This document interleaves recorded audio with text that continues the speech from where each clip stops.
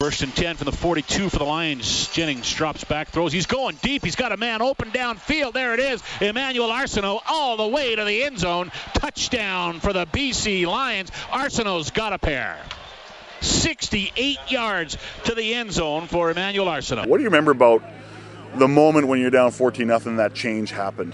We all got back to the bench and we were saying, to ourselves, a couple of core guys, we were saying to ourselves, like, man, we need to do something to change this around. This is getting out of control right now.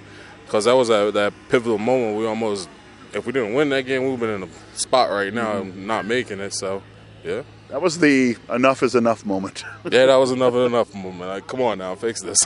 Touchdown Eskimos. Mike Riley goes under center. He takes it over the top of the pile, and the Eskimos are on the board. Getting down 14-0 after coming off a 3-game losing streak and all that stuff, and it could have been very easily for our team to get down on each other, but that wasn't the case. We came out, we made one big play that turned it around.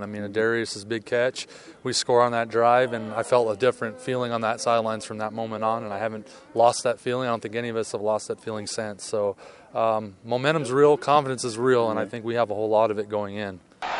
And it's an Eskimo ball. Interception. Game is over. What a way to end it with a deep ball to the end zone. The Eskimos will win it. They are finally back in the win column, ending a 3-game losing streak. Mike Riley takes a knee, and the 2015 Grey Cup champions will not go quietly in 2016. The Eskimos have now won 2 in a row. That'll wrap it up.